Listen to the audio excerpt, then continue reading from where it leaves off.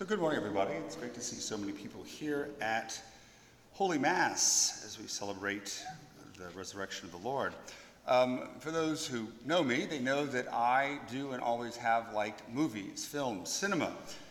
But another thing that maybe people don't know is not only do I enjoy watching movies, I've always enjoyed studying and learning about the box office. When I was a kid, this shows you I was a nerd, I would read Variety magazine to be able to see all the movies and how much money they made. And so I still do pay attention to the box office. And so earlier this year, I was looking at the box office from last year, the top 10 to 12 movies. And I noticed something a little bit strange I'd never seen before. Most of the movies, as you might imagine, are Disney and Star Wars and superhero, but there were three in there, at least in my opinion, I would consider outliers. They were in the top 12. Joker, which is not a superhero film. The second part of It, which is not a fun clown film. And also Us, by the guy who did Get Out. Now, these are all rated R. I do not suggest you letting kids watch these movies. I thought it's strange. These movies are pretty grim and pretty dark. Why were they so popular? So I began to think, what do they have in common? And I realized that they all had something in common with the film, a lot of you may not have seen, called Parasite, a South Korean film that actually won Best Picture, another rated R film. And all four of these movies, what they have in common is that there are people who live underground. Now in it's a clown that lives underground that symbolizes fear, so we're not going to really consider that. But all of them, they're people who live underground, who are not seen, who are not respected, many of them poor and marginalized, victims of injustice. And without giving away the plots in the film, they all in their own way rise up. They come from underground in order to instill violence, chaos, anarchy, revenge, revolution, to overthrow the current order, specifically to overthrow the rich and powerful. And so I began thinking earlier this year, why is this theme there? How art imitates life. Over the course of the past several months, I realized that it is now life imitating art. Looking at the current events, that these films seem to be prescient of what we've been experiencing over the course of the past several months. Again, this begins with the reactions to police shootings. And it starts with peaceful protest, and then often it can devolve into rioting and to looting and to violence. Now, I'm not a conspiracy theorist at all, but a lot of the times behind this are organizations that organize with very deep Marxist, anarchist roots. They want to foment revolution and upset the current order. This is what's been going on in Portland for the past 3 months. And then you can see in other places references to the guillotine, to the reign of terror, to the French Revolution. If you know anything about that, if you start referencing that, it is very, very disturbing. But this push against the order is not new. You can see it in Occupy Wall Street, the women's resistance. It's a class struggle for these individuals who have an agenda that is redefined in broader terms, more in economic terms or in other areas. Now it seems to be, it's focused on other terms instead of economic terms as in a traditional Marxist way of looking at things. But now it's a focus on racial issues. But the message is still the same. America is rotten to the core, and we need to burn it down. We need to burn it down. Now, so as a result, if you know the backgrounds of these Marxist organizations and their machinations, it's very easy for many to dismiss, to delegitimize. But what I want to do is try to pull back the agenda, pull back the histrionics, the myopia, the violence, and the way the media distorts what is going on. And at the root of it all is a basic call for justice. Justice. For people to be treated fairly, to be seen, to be respected, to have what is their due. Now the problem is, at least in the culture, there are not a lot of distinctions made. We believe there are different forms of justice. And so those individuals who are calling for justice in the police shootings, they're calling for what's called retributive justice. That is where people get what they deserve. They are punished in the way that they deserved. But there's also another type of justice, and the one that I want to talk about today, and the one that I think is the big issue here that underlies it all, is distributive justice. The justice a society owes to its people in the allocation of wealth, the resources in a society. Distributive justice can be seen as economic justice, or, in the broader term, social justice. Now, I know for a lot of people today, that term social justice makes people cringe, shirk back, because it brings up leftist progressive politics. But the fact of the matter is, we're Catholics here. And the Catholic Church has a solid tradition of social justice teaching, dating back over a century. And we simply can't ignore it or dismiss it because in the 60s, 70s, 80s, in Central America and South America particularly, the Marxists hijacked it. We need to get back to the roots and understand our teaching because it's so important for us as we desire to engage in dialogue and to be able to bring some peace in our nation, our situation. We've got to be able to adhere to it and promote it. Now, I can't cover all the bases today, but I'd like to be able to address some key issues of Catholic social teaching that do apply to this distributive justice. The first is the common good. Societies and cultures and individuals shouldn't just work for our self-interest. We've got to realize that other people, we want to work for the good of all, to be able to help the whole of society. Now, the problem with the common good is people today can't agree on what's good. And so there's just a lot of fighting, but it doesn't mean that it's not important. We've got to think beyond ourselves. The second one is called the preferential option for the poor.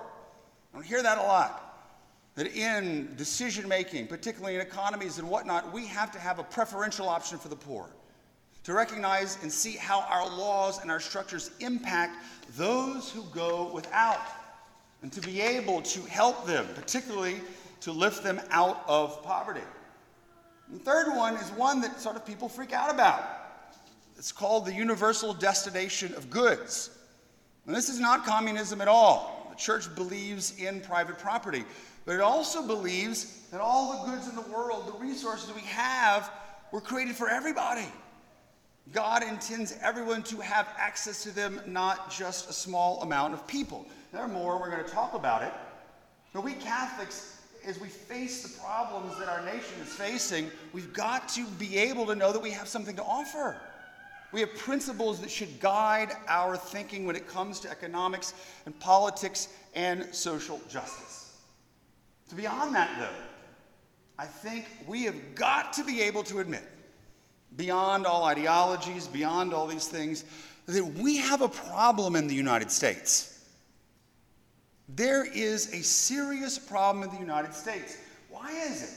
In a country with so much wealth and so much opportunity, do we have so much poverty? Particularly this gap between those who are poor and those who are rich, the wealth disparity.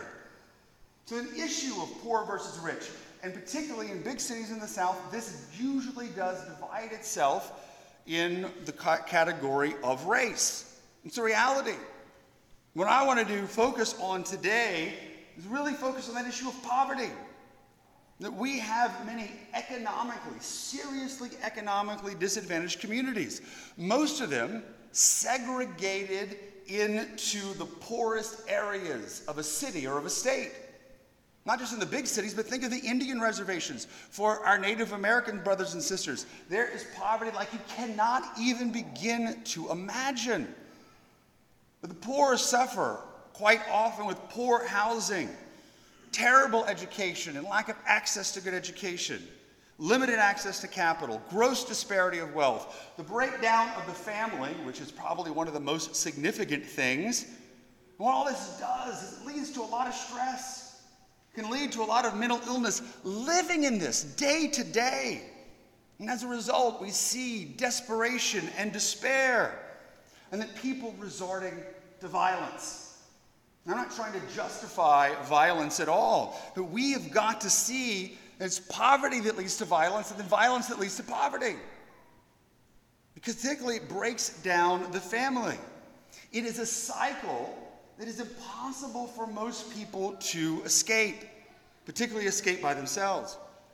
So beyond political ideologies, beyond all this kind of stuff, we have got to realize we've got a problem. The issue is not about economics necessarily, politics or ideologies. It's about people. It's about human beings created in the image and likeness of God, but the struggle, and believe me, I face that same struggle, is that we often don't see it. Because in our nation, quite often, poverty is segregated into a certain area. Those who have often do not want to go in. It's tucked away. It's safe. We don't have to face it. And so as one person told me the other day, Father, it's an us versus them problem. And that's why that movie, Us, I think, was so popular, because it is called Us for a very distinct reason. But it can't be us versus them. We're all in it together. We're all created in the image and likeness of God. We're persons with dignity. We're not a social problem. We're not a statistic. We are all created in the image and likeness of God. And so it's important for us to recognize that and to be able to do charity, to be able to go and work at soup kitchens, to be able to help the homeless, because it helps us to be able to see these individuals as persons, not just as a statistic, but a lot of the times with mental illness and struggles that we can't even imagine, to be able to see them as persons. But the problem is charity doesn't address the root of the problem. Charity is important, and we need to practice charity, but it's a Band-Aid. The root of the problem lies much deeper. It's political and it's economic, and this is the territory of justice. Specifically, distributive justice.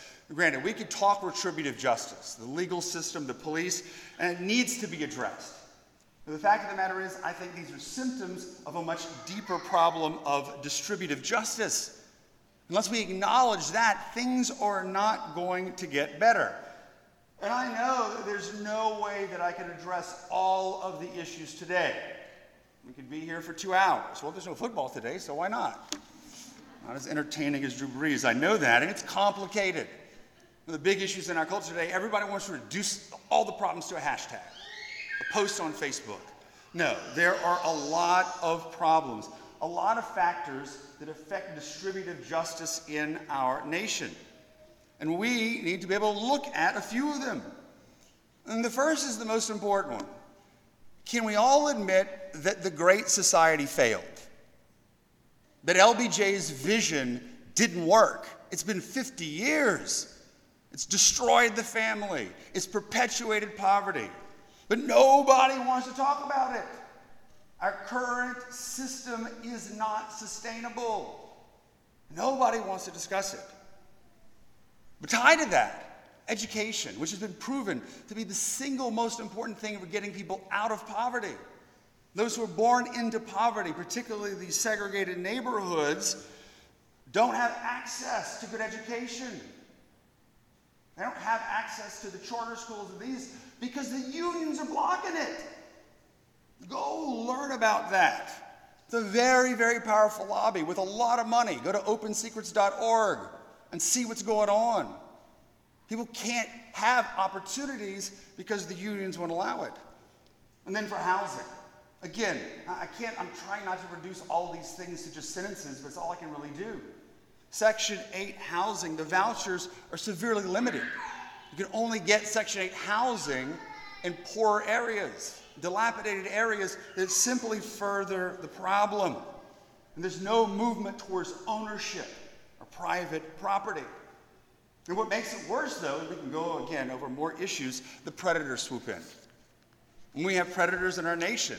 Probably one of the biggest, one of the payday lenders. Did you know that there are more payday lending places than McDonald's and Starbucks combined? And they are predators.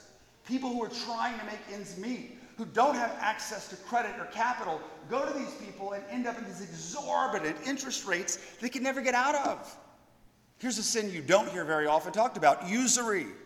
Talked about it a lot. Usury is charging unjust interest rates, but they have no access to anything else. The same with the rent-to-own places. It's the same exact thing. They're always in the poorest neighborhoods. And then what about Planned Parenthood? Go study it. They put their places in the poorest neighborhoods and taking billions of dollars from people who are disadvantaged.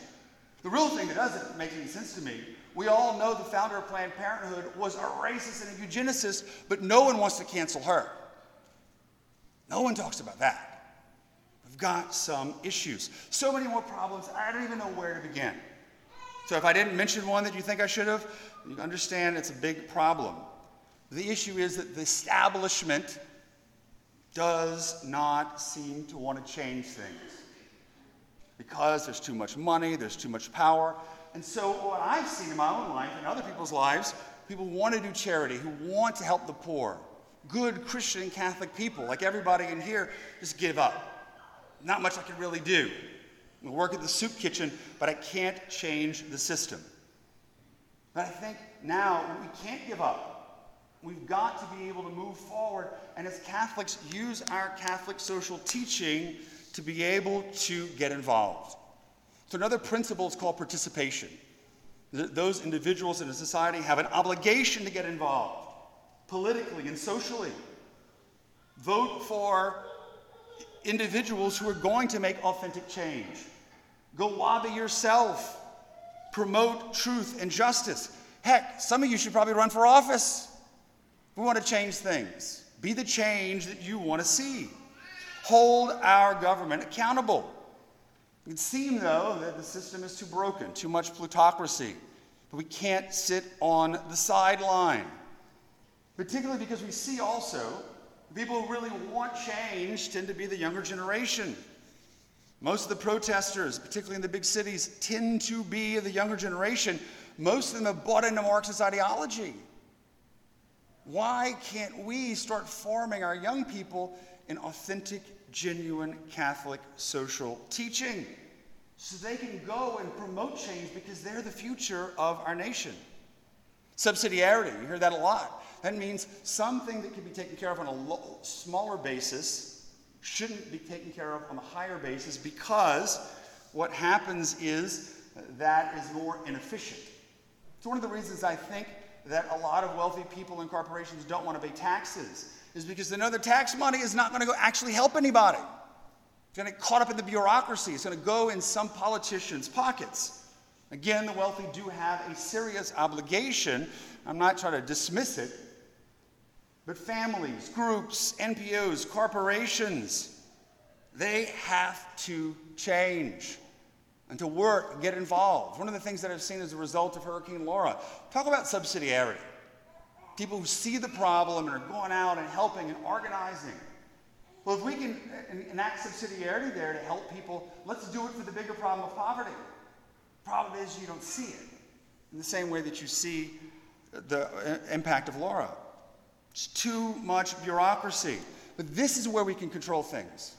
Taking unique initiatives, and I've done some studies, some people, brilliant ideas with microfinance, with education, with formation. It's wonderful.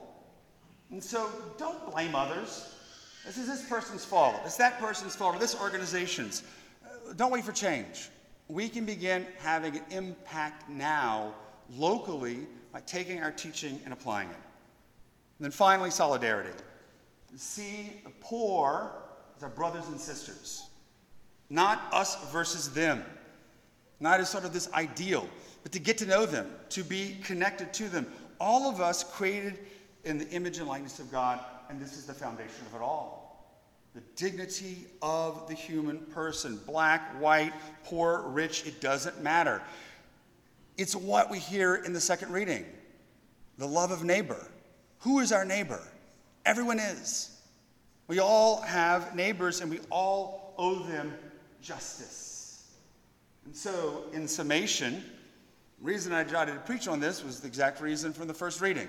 Not that y'all are wicked or that we're wicked, but we do have, as a priest, an obligation to talk about these issues, although they may be uncomfortable, so that we can see a change.